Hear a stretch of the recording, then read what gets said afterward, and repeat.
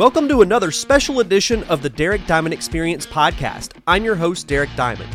Thank you to everyone who listened to last week's look back at my conversation with actress Naomi Grossman.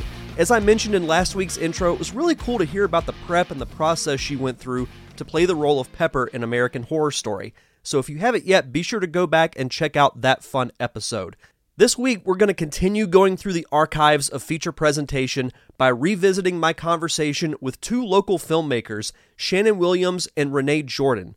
And what's interesting about this interview is it came out just a couple of weeks after I had revamped feature presentation to be a weekly live show that would be strictly interview-based.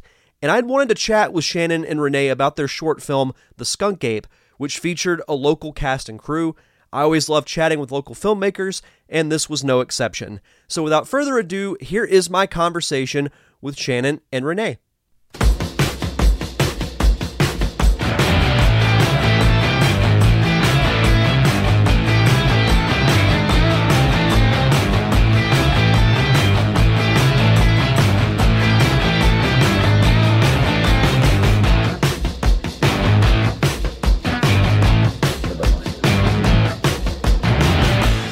Welcome, everyone, to another episode of the Feature Presentation Podcast, where every week we take a deep dive into the trenches of the world of independent filmmaking.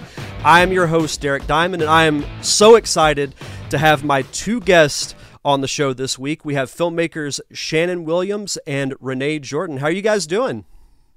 Good. How are you? Doing great. Fantastic. I've been excited to chat with you two for it really since we booked the interview. One, because I feel like I haven't talked to either of you in forever. I know we'd see each other every month at the meet and greets, and then a little thing called COVID-19 hit and then kind of shut everything down. So how have you guys been? I know you've both been working on quite a few projects that we'll get to, but how have you guys been? I think busy, I wish I was doing a whole lot more personally, but I think pretty busy doing a few different shows and things in post-production and trying to write a little and doing a lot of reading and listening to seminars and master classes and just staying busy. Exactly what he said. Yeah. Just every time we turn around, there's a new idea that we want to cultivate or develop. So he'll start writing something. I'll work on a screenplay. So we're just trying to stay creative. Even as the COVID thing, I guess, is going away. Who knows? But yeah, trying to stay creative. Well, I feel like we can, fingers crossed, see the light at the end of the tunnel with this COVID thing. Because it's been cool to see, projects start to kind of pick back up. And I feel like every time I get on Facebook, I see, Shannon's on, a new short film or a new series that he's working on, which is a good thing. It's always good to have consistent work. And that's really how you get better at it, is you just do it. It's like exercise. It's like anything. The more reps you get, the more you do. So I wanted to start things off, and we'll start with you, Renee. What made you both want to get into the crazy world of filmmaking? I'm going to 100% blame it on that one. I've been a theater person. I've been performing in front of churches and audiences and stages for over 30 years. And it's something I've always enjoyed, telling stories. I love to make people laugh. I've done it for so many years, and I've never considered film until I met Shannon, who was doing all of these film things, and took a couple of classes with him and just kind of got immersed in that world. And I won't lie, stage and theater are always my favorite thing, but it has really been fun because one of the current things that I'll mention at the end is a play that I'm developing into a movie. And man, is it fun to take an idea from the stage and use visuals. It is absolutely one of the coolest ways that I hadn't fully considered when it comes to storytelling. So this has only been for 4 years or 5, but acting for several, directing for 10. And then I've just fallen into this magical world of telling stories with pictures, and I'm hooked. I'm really hooked. That's how you know that the business has got you, is that it's almost, it's like a drug. Like once you get it in your system, it's like nothing else will satisfy like that creative itch that you get. It's the only thing that will satisfy it. But what about you, Shannon? It's the best drug. It truly is. I fell into it by mistake. I had no intention of acting, never thought about it. I was always a big fan of movies and such, but I'd never thought about doing it. And then about a year after I retired from the Navy, my daughter, I was working over in New Orleans, and she said, "Hey, I want to be an extra in a movie." And my first thought was, well, how do you be an extra in a movie? I mean, there's just nothing going on around here. I mean, that's a Hollywood thing, I'm sure. No sooner did she say that than they put an article in the paper over there that said they were looking for extras for a film called Deja Vu with Denzel Washington, and they wanted lots of people so they could pay everybody and put money back into the economy. And so we all auditioned, and when we got the part, man, I walked on the set, Derek, and I was altered right then. I knew that since I was out of the military, I looked at that and I was like, I don't know how to become a part of this, because it truly was a modern day circus. And that one in particular was probably $100 million circus. Mm-hmm. It was the amount of professionalism. I mean, everybody just lived and breathed pure professionalism. And I knew I wanted to be a part of it. So it kind of started there, but it took a while to get off the ground, really.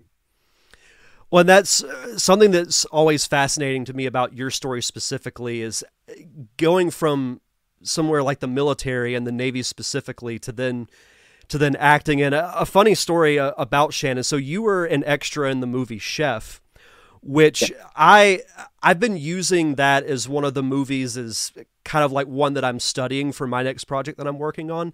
And every time I get to the scene where when they get to New Orleans, I'm like, oh, there's Shannon just walking down the street. And my daughter, it's so cool. My daughter's with me too. She's right behind me typically in those scenes, or we're right there together, or we can both be seen in the picture at the same time, which is kind of cool.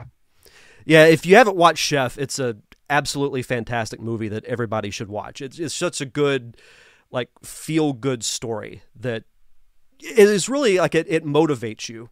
At least it does to me. We walked on set that morning, me and my daughter, and they put us in oh my goodness, what's the name of that? Cafe Du Monde. So they seat us in Cafe Du Monde, and we're as far as you can get away from the kitchen against the rails, which is perfect, which is exactly where you want to be, because you get to see all the traffic. And we're drinking coffee and we're eating beignets, and there's Jon Favreau, 6 feet away, just doing the scene, and they'll reset and do the scene, and just being able to sit there and be in New Orleans and drinking the coffee and eating the beignets and watching this movie guy that really knows what he's doing, watch how they work the process, was just, man, what a great day. What a great day. Loved it. Absolutely.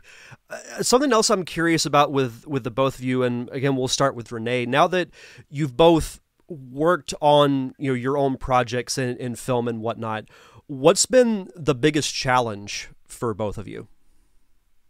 What I will say for me, and this is from a director's aspect, because I have directed theater, but when you do theater, you get weeks to play with your actors and work on things. And that is not the case when you are on a film set, especially with, you just have your actors come prepared. And it's allowed me, and especially with working on another project that he's in as well, it's teaching me to find adjustments and things in the moment that make me still a creative director without having all that time to play around and dig deeper. So it's helped me in learning how to do pre-production, and really teaching me how to direct on the fly and really change the tone of a scene a lot quicker than I'm used to operating. It's been fun though. Kevin Almodovar, who shot Skunk Ape, taught me quite a lot, because I came to him in a pleading eyes, and I said, I've never directed film before, so I'm going to need all the help I can get. He was absolutely incredibly kind and supportive, and one of the best teachers ever. So that's been the biggest thing, is learning how to direct on the fly on film, because you do just kind of get that, you don't have that time to perfect the performance and then record it almost. So it's different. Yeah, Kevin is one of the best teachers, not just in the area, but of anybody that, like, of college professors, any instructors or teachers that I've worked with. Kevin is near the top because he explains things in such a easy way to understand. And when we worked on the referral right before COVID, I was his AC, and he would tell me, like, go to my truck or go to my trailer and find items A, B, and C. They're at X, Y, and Z. And I would go into his trailer, and they were exactly where. Like, I didn't have to go back and ask. Like, because just he explains things so well, and he's such a great visual teacher. He taught me a lot about how to see things from a visual standpoint and through the camera when we worked on the Parker syndrome. So he's absolutely up there as far as like local filmmakers. He's right up near the top for sure. But what about the referral? Was a great set, man. I mean, that was so fun to work on. Just the way Nick had set up the garage, and it just felt like I had lived there, so it was just what a great day. Absolutely. But Shannon, what about you? What's been the biggest challenge for you? Or what? I'm sorry, I lost the question. So when you transitioned into becoming an actor and working in film, what has been the biggest challenge for you during your time as an actor / filmmaker? Oh, there's one thing in particular, one moment that really stands out is Nicole Dixon asked me to go to a improv class with Jean Marie Collins. And I remember it was up at PLT, and she said, "Okay, Nicole, you are a mother, and Shannon, you are a petulant child." And right then, I almost walked out. I almost said, "Not doing it. Not this is not something I'm comfortable with." And within a split second, I fell down on the floor and started throwing a fit. And I said, "If you're going to commit, man, you got to commit." And that was a moment for me because I almost walked out. And if I'd have walked out, that would have been it. I'd have never gone back to it. And something made me stay. And I became a petulant child for a moment. And it was incredibly liberating to feel that and to be able to get over that angst of just doing something, pretending in front of people. That's not a box I was in that I was comfortable with. And I think that night I pretty much kicked the sides of the box down, and it was on from then on. But when you get put in situations like that, if you have to do something over the top, like you have to go all in, or you don't do it at all, because if you half-ass it, then it's going to be terrible. It's going to be terrible. So if somebody asks you to do something ridiculous, go all in. Yep. Now there were plenty of times. I actually got my degree from UWF in theater, and there were plenty of times because I was so much older than the average student. I was not comfortable doing what I did, but if I would just push through it and make myself do it, it became easier and easier over time. And that was a kind of a big deal, being real stiff on film. And, somebody says action and you just kind of freeze almost. And to be able to get past that it's fun. It's fun. It's got to be a powerful feeling too, when you can overcome like that initial anxiety. And once you really get going, it's, and then you realize like, hey, I'm not too bad at this. Like it's fun. So let's talk about Skunk Ape. So I've had the pleasure of watching it multiple times. Great short film, very funny, looks fantastic. I can't say enough good things about it. So tell me how the initial idea for Skunk Ape came about, and then how did you go about getting the project done? Well, initially it was just a concept I kept coming up with. And one night I was sitting around and, it was a Bigfoot story. So I forget what I was listening to, but they said something about the Florida skunk ape. And I remember thinking, well, I would, because it's almost like every time you hear about the skunk ape, he's in South Florida. And I said, okay, how can I steal the skunk ape, make him a North Florida character? When you see him, you think North Florida, not South Florida. And I thought, okay, he's 5'9", he's going bald, and he's kind of mad at the world. And I said, there he is. He was born right then. That was me. That was the skunk ape. And that's kind of how he came about, was just playing with that idea. And actually, I played with it for several years before I even put, anything to paper. And then someone said, well, hey, can you write out a script? And I was like, absolutely. And we were actually going to film it, Derek, and we were going to film the skunk ape and then have the Bigfoot come in, because those were the first two characters I conceived. And I kind of pictured Nicole, even stand her on an apple box. So I'm just really out there. There's a scene where they come together and she's in a big red sexy dress. It's definitely not what you saw and what it was and what it morphed into because of COVID. And that's why, and that's what we were going to do, is just those two characters and a few short scenes was it. Just silly little 30-second, 1 minute little funny skunk ape nose things. Yep. And then the day we were due to film, that's when the shutdown happened. And I mean, it was nationwide. Yeah. Nobody would leave their home. The project was off. So I just kind of had time to play with it and rewrite it and add more characters, because I knew if I could add more characters, if we could make that happen, then we've really grabbed a piece of this whole canon of this Bigfoot and Sasquatch world, and we kind of grab a piece of it. And I've noticed, though, I've got to say this, I've noticed that people almost want it to be serious or scary. And when they see it, they're like, oh, I thought it was going to be serious.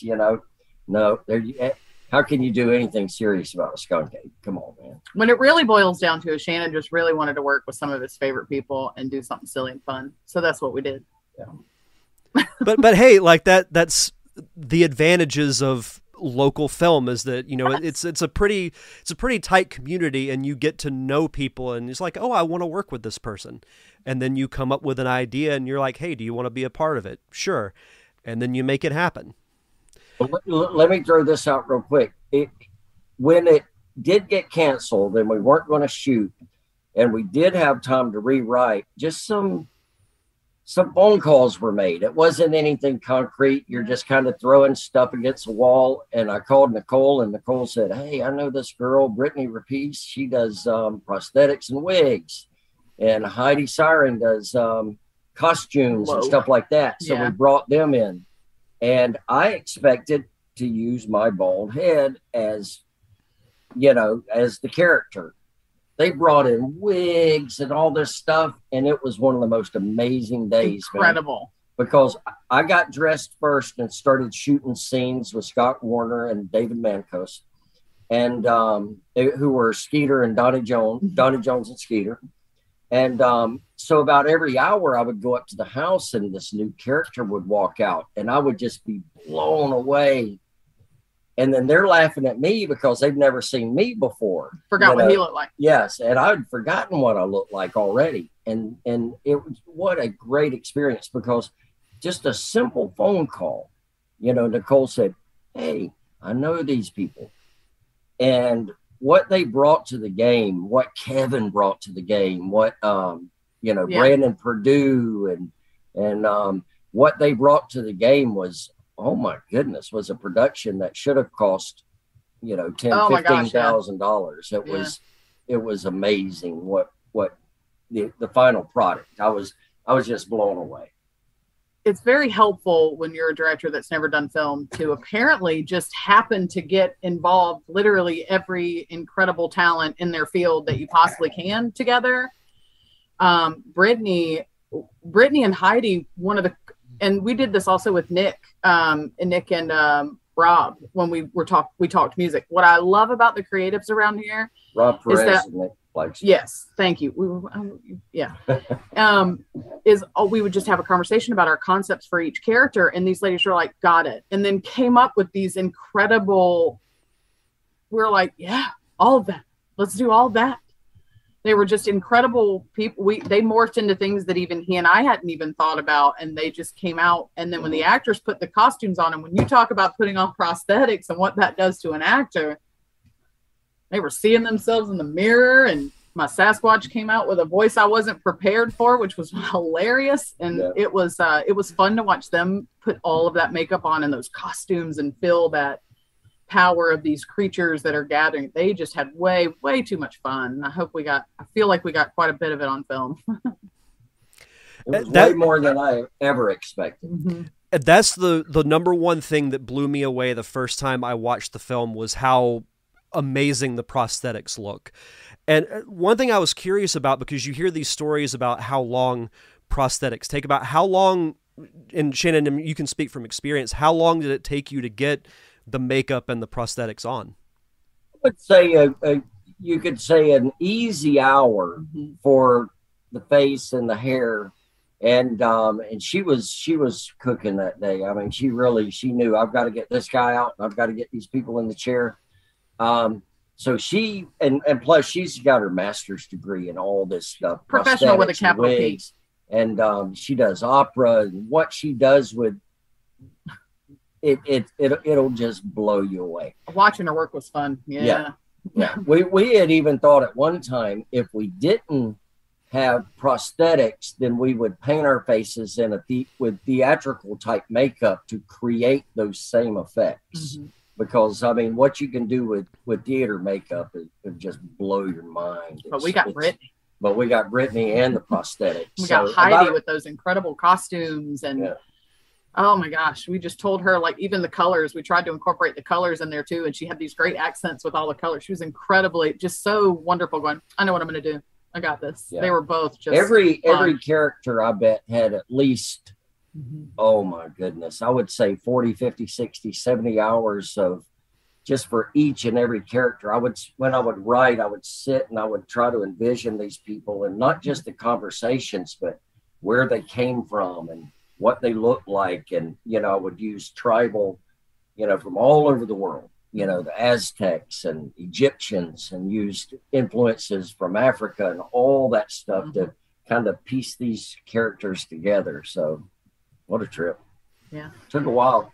And in a way, by the end of the movie, I was like, we've created, or you guys have created the Bigfoot, or whatever you want to call it, the Bigfoot or Skunk Ape cinematic universe, because you could do like episodes of like highlighting each character and kind of give their origin and their backstory. We've talked about, thank you, because we've also talked about, well, we could have one in Australia. Like, if you do the research, there are big feet type named things literally everywhere. We could have like a UN council. We've definitely talked about things because it would be incredible to meet some more of these creatures. And we entered the Skunk Ape into 11 film festivals, and the only one, well, today is Flow Film Festival, which we haven't heard back from, and Transylvania Film Festival. Those are the only two that are outstanding. Everything else, we won one award out of the 10 so far. We were in Pensacon. That was the first one. We had to get into Pensacon. So of those 11, things, like I say, we've picked up one award, but it was for practical effects, which we're talking about right now, which really excites me. But I did write a script just in case someone said, what are you planning to do with this? And it starts off with the Sasquatch at the UN. And at the end of the episode, you've probably got a minimum of 50 different tribes out there from all over the world. Just these, oh my goodness, we have names upon names of all these different, characters. So the lore is worldwide. Yeah. I wanted to go big with it. Yeah. So it went from 1 to 2 to 7 to I need a Russian Bigfoot in my life, there's just got to be so many out there. Yeah, no, my thought was you could do like an episode, like a 20-minute episode of like a specific version, like the Yeti. Do one of Bigfoot, and then in the finale you could have them all like do your your council that you're talking about. Like it'd be amazing. Like that would be Well, extremely cool.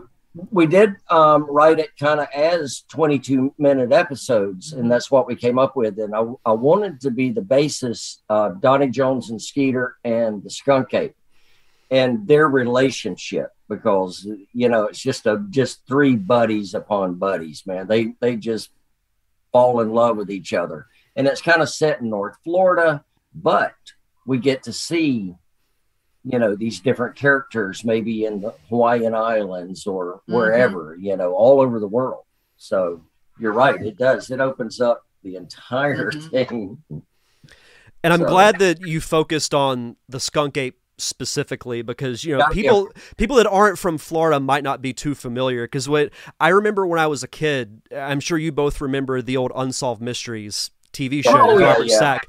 I remember seeing a story when I was like 11 or 12 on the Skunk Ape, and it freaked me out. Like I was afraid to even go out like into the woods at night, because I'm like, the Skunk Ape's gonna get me or something. So like seeing the X-Files did that. Similar, like a woodman, that was just part of the forest, and it was set in Florida. So this whole thing was inspired off of Florida, because I was born and raised right here in Northwest Florida in Jackson County. My entire military career, people would hear me talking. They'd say, "Oh, you're in Texas?" And they all made fun of the way I talked to them and my accent and things like that. And, Florida was always up here, the redneck Riviera. I mean, we've got mosquitoes and we've got fleas and we've got alligators. I mean, it's a mess, man. It's a mess. Skunk Ape talks all about it. So what you have to do is, like all good comedians do, you embrace that. You poke fun at yourself first, so nobody's got any power over you, and then you show them who we are and what we are, because it has to be Florida based. I'm even kind of playing with 2 other scripts right now, 3 other, and they're all Florida based. They're Florida projects, man. I dig it. The Florida flag saying, bring the incentives this way, And we need them. We definitely need them. And I loved the Florida man reference that was made in Skunk Ape, because I'm like, everybody, if you're not from Florida, the Florida Man situation, the Florida Man Twitter page. It's worldwide famous. So I dig anything that's kind of centered around Florida, and specifically our area, because it's just so interesting to me, and it's not featured enough. Right. And there's some beautiful, oh my goodness, even as rural as we are here on the I-10 belt, man, between here and Tallahassee, oh my goodness, we've got, natural springs, and we've just got some beautiful, beautiful places, man. Great for filming. And even though we don't have incentives, because there's no film shot around here, people are more apt to let you use their place, or you may not have to go through all these crazy permitting things and such. So this area of Florida is made for filming. Absolutely. I feel like I even see places, driving to and from work every day, where I'm like, there'd be a good place to shoot, like something. Scene A or scene B, or like a dramatic scene or something like that. So I'm right there with you. Something, Renee, I wanted to ask you specifically, as you said you had never directed film before. So this was you were a first-time director. So how important was it for you to surround yourself with people who were more experienced? Because I've said, with the Parker syndrome, I was the least experienced person on set, and I directed the thing. So I wanted to have like a Steve Wise and a Kevin Almodovar there to, essentially help me out and kind of feed off of their knowledge, and it would really help me gain confidence. So was it the same with you? It was absolutely imperative that people knew way more than I did when it came to like talking about Kevin, who I will talk about to the end of time. Whenever you need somebody to figure out how to light a scene, when you want to shoot around a fire and you have all these creatures to light and all these different things to do, you get somebody that likes to use the phrase, I paint with light. Those are the people you're like, done. It has to be you, because I don't know how to do any of that. You need the people who have worked the sound before and know how, to keep sets quiet and how long before you yell cut. And it was absolutely imperative that I had some people around me that had been on sets before, to make sure that, because I get really super focused on just watching and looking for any moment to direct, that I don't think about certain things, and my focus is never on those things. So it was very, very important to have people who are willing to have my back in that area for sure. And Kevin is king. Absolutely. He really is. He really is. I mean, if you were going to shoot a movie that you wanted to get into Cannes or Sundance or something like that, he's the only name I can give you. And I would stand by that and say, you're not going to get any better, Well, if I see a locally made project and his name is attached to it, I know it's going to look good. Yes. Because after working with him a couple of times, I know that, the standard he sets for himself, and just, you're going to get a good quality project if he's behind it, and he makes you better because of how knowledgeable he is, and the fact that he's not one to be like, oh, well, I know all this stuff, but I'm going to keep it to myself. Like he passes that knowledge down, which is, to me, very rare, it seems like. Very giddy about it. He loves what he does so much, and to watch his little face light up when he talks about his lights or his setups or different things when he talks about other projects, those are the Shannon and I talk about this quite a bit, about the people that we want to surround ourselves with when we do projects. It's people that get really excited about that part that they play.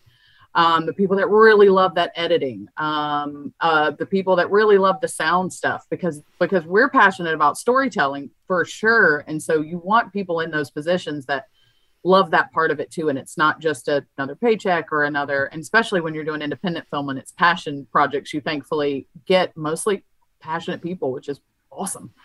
Those are also the people you want to drag with you if anything ever happens. Taking you all with me. So they're just incredible around here. It's just amazing. It's fun to watch him work. It is, and I'm excited that more projects are starting to come back, and it's making me, excited to, start working on mine that I've had on the back burner since pre-COVID. So it's just good to see the area working again. Well, listen, before we get off Kevin, and every Kevin's all over everything.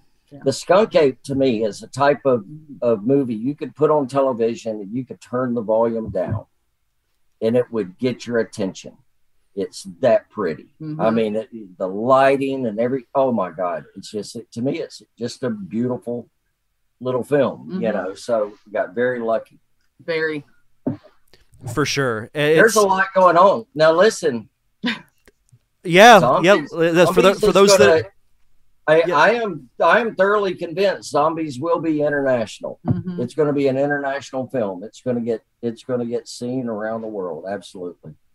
I think so too. I'm excited, to see the final product. So, and it's got some great talent behind it too. So it's going to be fun to watch. Like I can't wait. I think Shannon. Yeah, I think you're in it, aren't you? Are you in that one too? Yeah, I'm in that one.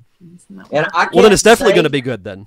Maybe I had a dream that I saw some special effects that I wasn't supposed to share, but I didn't sign a non-disclosure. But I'm not kidding. I'm not kidding. It's gonna get seen, man. It's gonna get seen. Yeah. Alicia Marie. Let's drop names, man. Nick Smith. But Alicia Marie, what she did with this, number one, the script was truly amazing. She is quite a talent. Incredible. Yeah. And the script is good. What she did, I don't know how she did it, but she did. She filmed a feature film, and it's right on the numbers, man. Mm-hmm. I can't wait to see it. And she's someone else that I hope to work with at some point down the line. I hope to have her on the show once Zombies is about ready to be released. I want to have her on the show. Yes.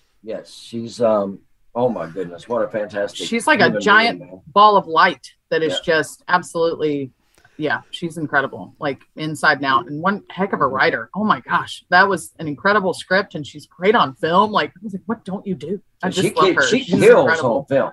She knew that character.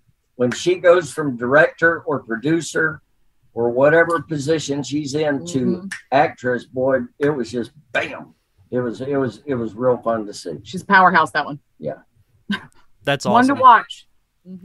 So I have one more Skunk Ape question before we completely transition off of that. In watching the film, it looked like so much fun to make, and knowing the personalities, I know that there had to be some hilarious behind the scenes moments. So whichever one of you wants to go first, what is one funny on-set story that you could share?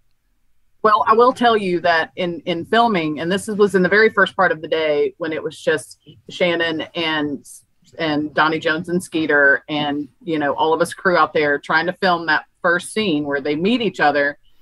I hate planes and dogs and people on golf carts blasting country music. So this is the noise that kept happening around us. And we've got, at some point, I'm pretty sure we have plenty to cut a blooper reel, just even in audio, because Kevin's quips about, what did he say? A something plane, because it was so loud. Yeah, it sounded like an old biplane where the pilots were wearing a leather helmet. Those sounds would not go away. They just hung up there. And he would make the funniest little quips every single time we'd have to stop because of a dog that was terrorizing something, or people on golf carts, or the same SUV that would drive by every single time. But we laughed a lot just because they would, especially the snowball bit was one of my favorite things to film. That is my favorite bit in that whole thing. That was we threw 3 of them at him. I think we only had 3, so he got 3 in the face, which was really fun. I don't know of the funniest moment, but the most fun for me was, number one, it was just, golly, man, everybody there was just a big love fest. It really was. And my daughter Heather is the abominable snow woman. So when I'm writing it, I said we were coming up with all these crazy names for these characters. And when I came up with, for her, I just pictured her saying that. And I said, oh my God, she's going to be so embarrassed. And she just killed it. She owned it. And the snowball thing, where'd you get it, my butt? It was just ridiculous. But as I'm writing it, I'm thinking I'm going to make her do this. And she committed 100%. So goes back to what we were talking about. When you get an over-the-top role, you got to go all in. She did. Yep. She is her father's child. Yeah, it's just in watching. I've watched the film, a few times, and every time the number one thing I think of is that it just looked like so much fun to make, and it turned out so well. So I'm sure you're both extremely proud of it. So proud. Daniel Him was the Virginia Woodbooger, and I wrote that scene because I wanted him to have a scene. And we were way out of time. This was like midnight when we filmed this last scene. He had helped AD all day. He had helped do everything. It was crazy. And then that last scene, I felt horrible because it was going so, I wanted him to have his moment. The entire scene, which has been edited, is over 3 minutes, 100% ad-libbed. One take. It's all one take. No mistakes. Wow, there are really? No mistakes. That whole thing with the coconut, with the pineapple falls, they ran through it. And then he comes up, we don't have southern edamame. And speaking of edamame, all of that ad-lib. Oh my God, every bit of that was ad-lib. None of that was written. I didn't want to cut a second out of it, but we had to. It was really long. Yeah, no, that whole scene was 3 great. Minutes, and matter of fact, we ought to put that out. We should. Just the whole thing unedited. There's some jokes that had to be cut that I really liked, but it was so long we had to cut it. And we even slowed the credits down so we could try to get as much in there as we could. You could release it as the director's cut. Oh my God! There you go. It is. Why haven't I done that? Why am I not doing that right now? That's fantastic. I had no idea that whole thing was ad-libbed. Like, I was watching it and I'm like, this is really, and I was glad that Daniel Hemme got, his moment, because I love Daniel Hemme. He gave me the job working football with Channel 3 during the fall. So I can't say enough good things about him. Daniel's my hero because I needed an AD and did not have one. And Daniel, bless his sweet, ever-loving soul, stepped right in and really helped me stay organized and would really, he absolutely, like, when I tell you that I was wholly blessed with the people that I got surrounded with. I mean, can you imagine?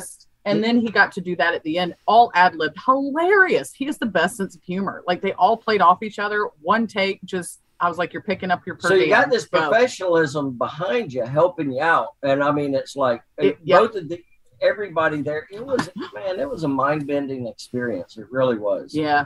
Really was.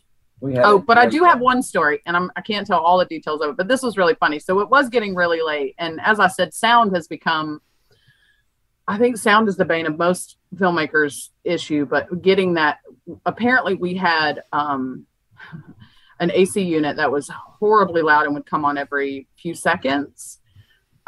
So I will say that in order to get those final takes when it was really late at night, there might have been things that a director just has to do to keep things quiet for just a few more minutes. So to my neighbor, I'm so sorry, but it was midnight. I'm sure it was cold enough in your house. But that was about the only funny thing that we had to do, because I just got to a point where we had to stop. We were stopping every minute and a half, and we were so close. We were so close to being done. So, hey, and listen, one more thing too. The things we do. Brandon Allen Purdue did the sound for us, and Brandon had, to my knowledge, never edited prior to the Skunk Ape. And so he gets DaVinci Resolve. He said, "You mind if I try it?" And we said, "Absolutely." And he was our guy. When he showed us the first rough edit, I fell in love again. I mean, truly. I was like, I cannot believe what I'm seeing here, man. This is it's just, like I say, you could turn the sound down. It was just beautiful. And then he kept refining, and he did all if you see it, he did it, as far as the editing and the credits and all that stuff. We'd drive out there and he'd be like, all right, so I'm going to do this. And he'd show us a couple more effects or some little things that he would do with it the more he kind of played with the program. So while he was learning, we were too. And he really did a fantastic job for having never edited anything. He was a lifesaver, man. He really was, because we weren't sure what to do with it editing wise. And when he was like, well, let me just get a shot at it. And the first one, I was like, he gets it. So we just kind of fine tuned some jokes and put some reaction shots in there. And he really was.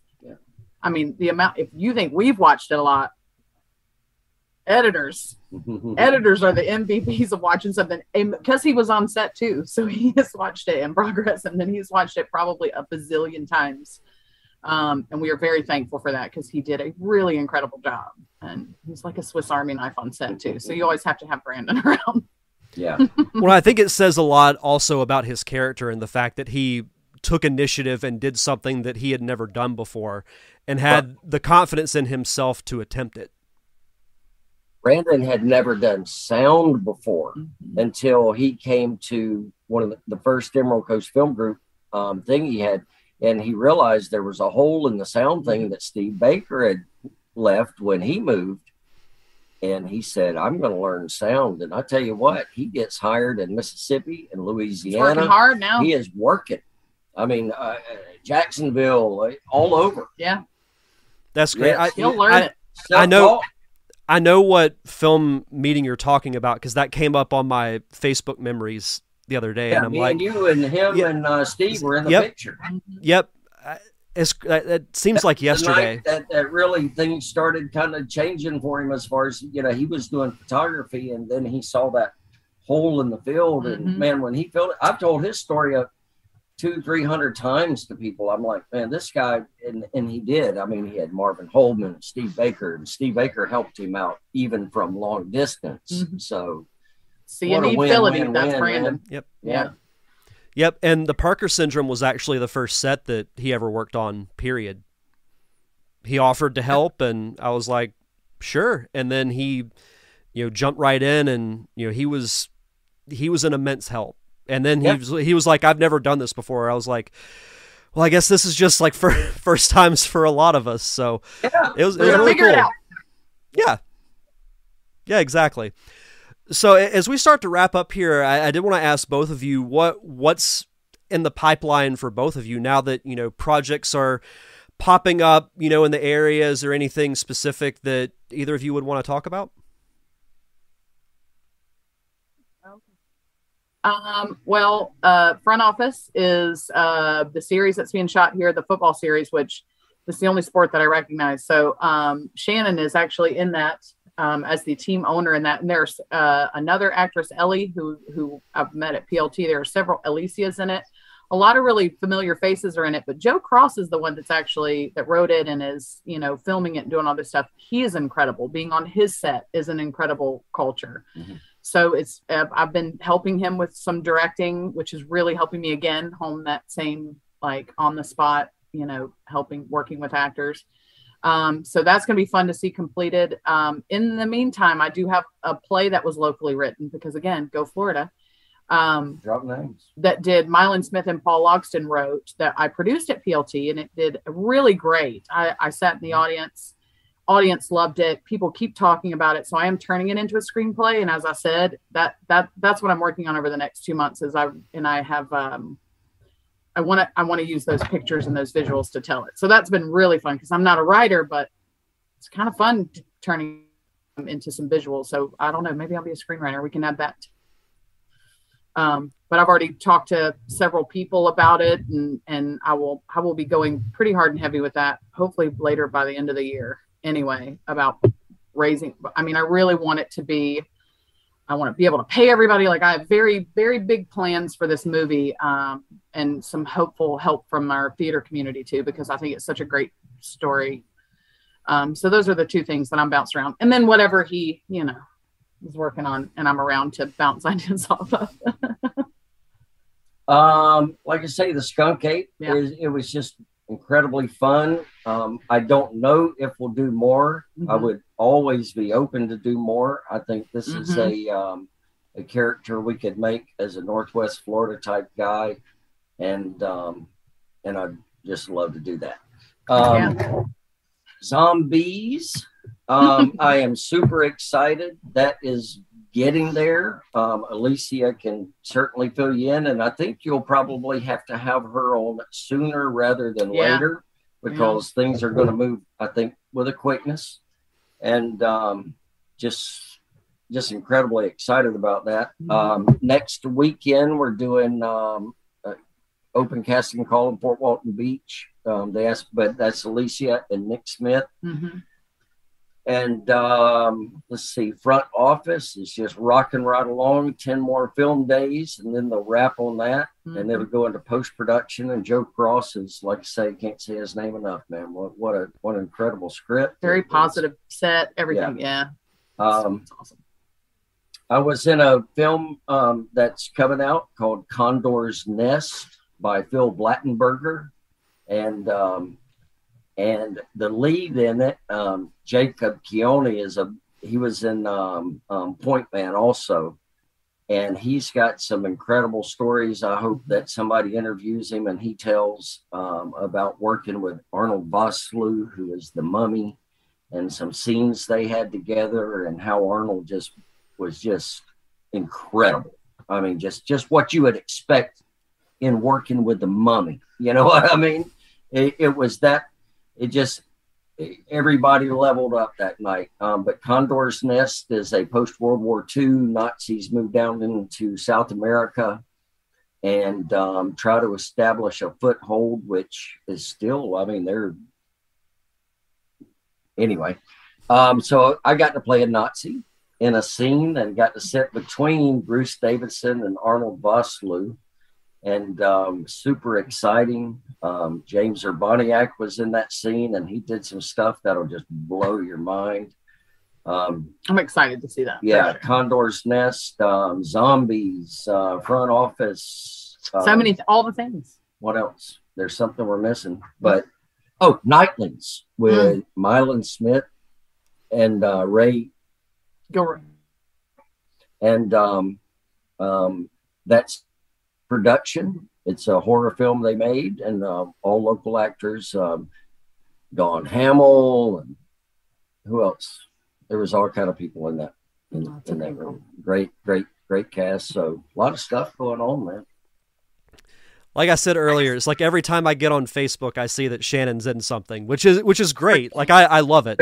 I'm very lucky, man. I think it's that the age, people say, well, I got into acting late and blah, blah, blah. Well, apparently they need older people to play parts, because I'm just, I'm very fortunate, man, and just happy as can be to be doing all these different characters, and I will do more and more and more. I want to do more. So. Absolutely. Something else I want to ask both of you. What is one piece of advice that you could give to an aspiring filmmaker? Shannon, we'll start with you. Oh, one piece of advice, I would say, dive in head first, man. I mean, absolutely dive in head first. You got to commit. Like I say, I always saw myself as kind of stoic, not too, I may not be the person doing slam dancing at a concert. I might be watching them, but I wasn't that person. And with acting, you have to be that person too, and just work outside of your box. You got to get comfortable with that. And I would say just dive in head first, read everything, look at everything, watch everything, just learn, and watch yourself on film too. That's a great teacher. Yeah. Watch yourself on film. I would definitely agree with the reading, especially when it comes to directing with filmmaking, because, and then I'm going to throw this out here, Judith Weston writes a couple of really great books for filmmaking directors, only because what I've noticed a lot with directors for certain sets and things like that is just some people really don't know how to communicate with their actors. So anything that you can get in your brain or read or understand, and everybody's got different, every actor takes a different method. Every actor takes a different way to work with them. Not everything works. So for anyone, especially that wants to direct film, make sure that you know how to communicate with your actors, and you get as many resources in front of you that you can that'll help you on how to do that with different types of personalities and different ways of approaching script analysis, things like that, and pre-production. Always pre-production. Have a plan and, execute it. I truly believe we've got everything it takes to put a movie together that is seen nationwide easily. I mean, we have the resources, we have the actors, we have the filmmakers, we have everything we need. We do. And beautiful places to film. Beautiful, stunning places. So yeah, I couldn't agree more. Our oyster. Yeah, exactly. What is your, and this is for both of you, what is your favorite movie of all time? Oh, man, we knew you were going to ask this, and we pre-talked about this, but now I'm trying to remember, because I have two. Under the Tuscan Sun is one, because come on, I would just want to live in that movie, in those places, and I want to redo a villa and make it mine. Like, I just want to live that life. It's just incredibly beautiful and breathtaking, and I've always wanted to travel, so it's something I have to do. So I love that, because it just immediately transfers me into a world I haven't yet to visit yet. But the other one is What Dreams May Come. I'm absolutely fascinated by, not necessarily fascinated by death, but I absolutely love the different concepts people, and I love watching so many things too, but I love anything that deals with death and afterlife, and what happens after we finish here is absolutely fascinating to me. So that movie is just incredibly painful and beautiful, and it's just so many things. So those are my two. Star Wars, 1977, A New Hope. I was in the audience like everybody else with millions of people. I couldn't keep up with the words that were scrolling. I'm like, what's happening here? And all of a sudden you see the ship and the planet. And when the Imperial cruiser starts coming onto the screen, I was bent right then. I'd never seen anything like it. And then it just kept coming and coming. And like I say, that was the greatest scene of all time to me until Darth Vader walked out a minute later. And that was the greatest scene I'd ever seen. Darth Vader coming out, man. I was a fan from that moment and to this day. I'm a Star Wars fan, so you're not going to get any kind of argument out of me. Like when the Rebels go into the trench of the Death Star, that sequence is my favorite sequence of any movie ever made, because everything from the way it was shot, the music, the tension that builds, when Luke's about to fire the torpedoes into the reactor, it still gives me chills. Like, it gives me chills thinking about it. Yeah. Now, what was the episode that they kind of showed Darth Vader from the new, that was one not part of any of the, it was Rogue One. When they showed, now listen, you got to see his power in that. And I was like, man, if they could have filmed that, and they would have done that, what they did then in 2020 or 2019. That was awesome, because just seeing him just move through there and just being Mr. Destructo, man. It was like a scene out of a horror movie. Yes, it was perfect. It was truly it was a perfect scene, man. So great stuff. Star Wars, no doubt. Oh, absolutely. And last question, do you guys have any websites or social media that you want to plug for people to check out your work? We do have, the Skunk Ape is on Facebook, because I am still trying to convince Shannon to put the mullet back on and shoot some additional just fun kind of clips, kind of what the original Skunk Ape was, just so we can kind of put it to rest, since it was that original idea, just to maybe generate some traction too. It's on YouTube, but you can also find the Skunk Ape on Facebook. And hopefully we'll get to film some more fun stuff, maybe it'll only take us like a day. Yeah. And just put some extra fun videos in there, because who can't get enough of the Skunk Ape? But you can find him on Facebook and YouTube. Yeah, the Skunk Ape, and it's hyphenated. I can't change it. It's a copyright thing. I was trying to figure out a way that hadn't been copyrighted. So yeah. But yeah, the Skunk Ape, and that's really about it. Yeah. My personal site is just Shannon Williams on Facebook.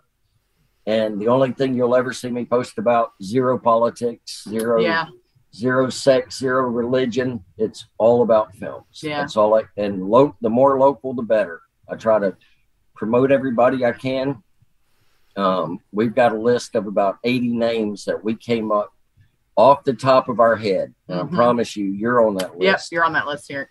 And just maybe number 81 out of 80. No, you're in the list. Much higher. You popped out of there way quicker than you think.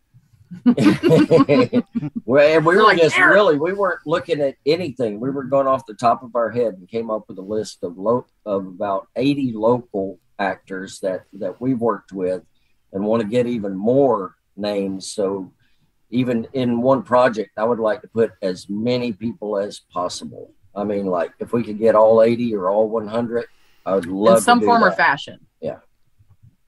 I love that. I love that. But everybody's going to get their face on film type thing. Everybody's going to have that moment. There's plenty of time in a movie to do that for maybe not everybody has lines, but everybody gets camera time. Everybody gets camera time. You can tell stories without words. Yep. Absolutely. Well, we're working on that one. Yeah. I did want to say to you, Shannon, because you've been like the champion of promoting, my podcasting ventures the last couple of years. So I want to say, personally from me to you, I very much appreciate that. It's very heartwarming when people, share my content, but you've been like the most consistent one, really dating back to 2018, maybe even sooner. So I very much appreciate that.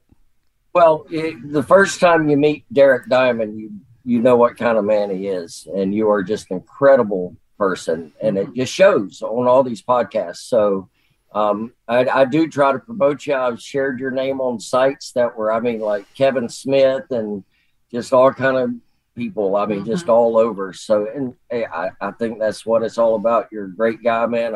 We really appreciate you having us on here. He loves you, man. I do. It's real. I do. I appreciate. I want us all to succeed. I want us all to succeed, man. I'm not kidding. I love it. No, I appreciate you both for taking the time, and we'll talk about working together. I think it needs to happen. So yeah. I appreciate you both for taking the time, especially at this hour, to come on the show and share your story. Absolutely. Thank you.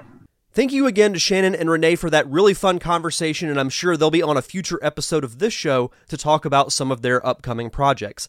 Next week is a special episode because you'll be hearing my conversation with legendary actor Vernon Wells. Yes, the Vernon Wells from Commando and The Road Warrior. We talk in depth about the importance of villains in film and what drives him to continue acting. This is one of those conversations that if you had told me 10 years ago I would be having, I honestly would have laughed in your face. So hopefully you'll join me in looking back at that fun episode. But until then, you can check out past episodes of the Derek Diamond Experience at linktree.com/DDiamondPodcast. You can find anything related to the show in one location. If you want to follow the show on social media, subscribe to my YouTube channel, everything is at linktree.com/DDiamondPodcast.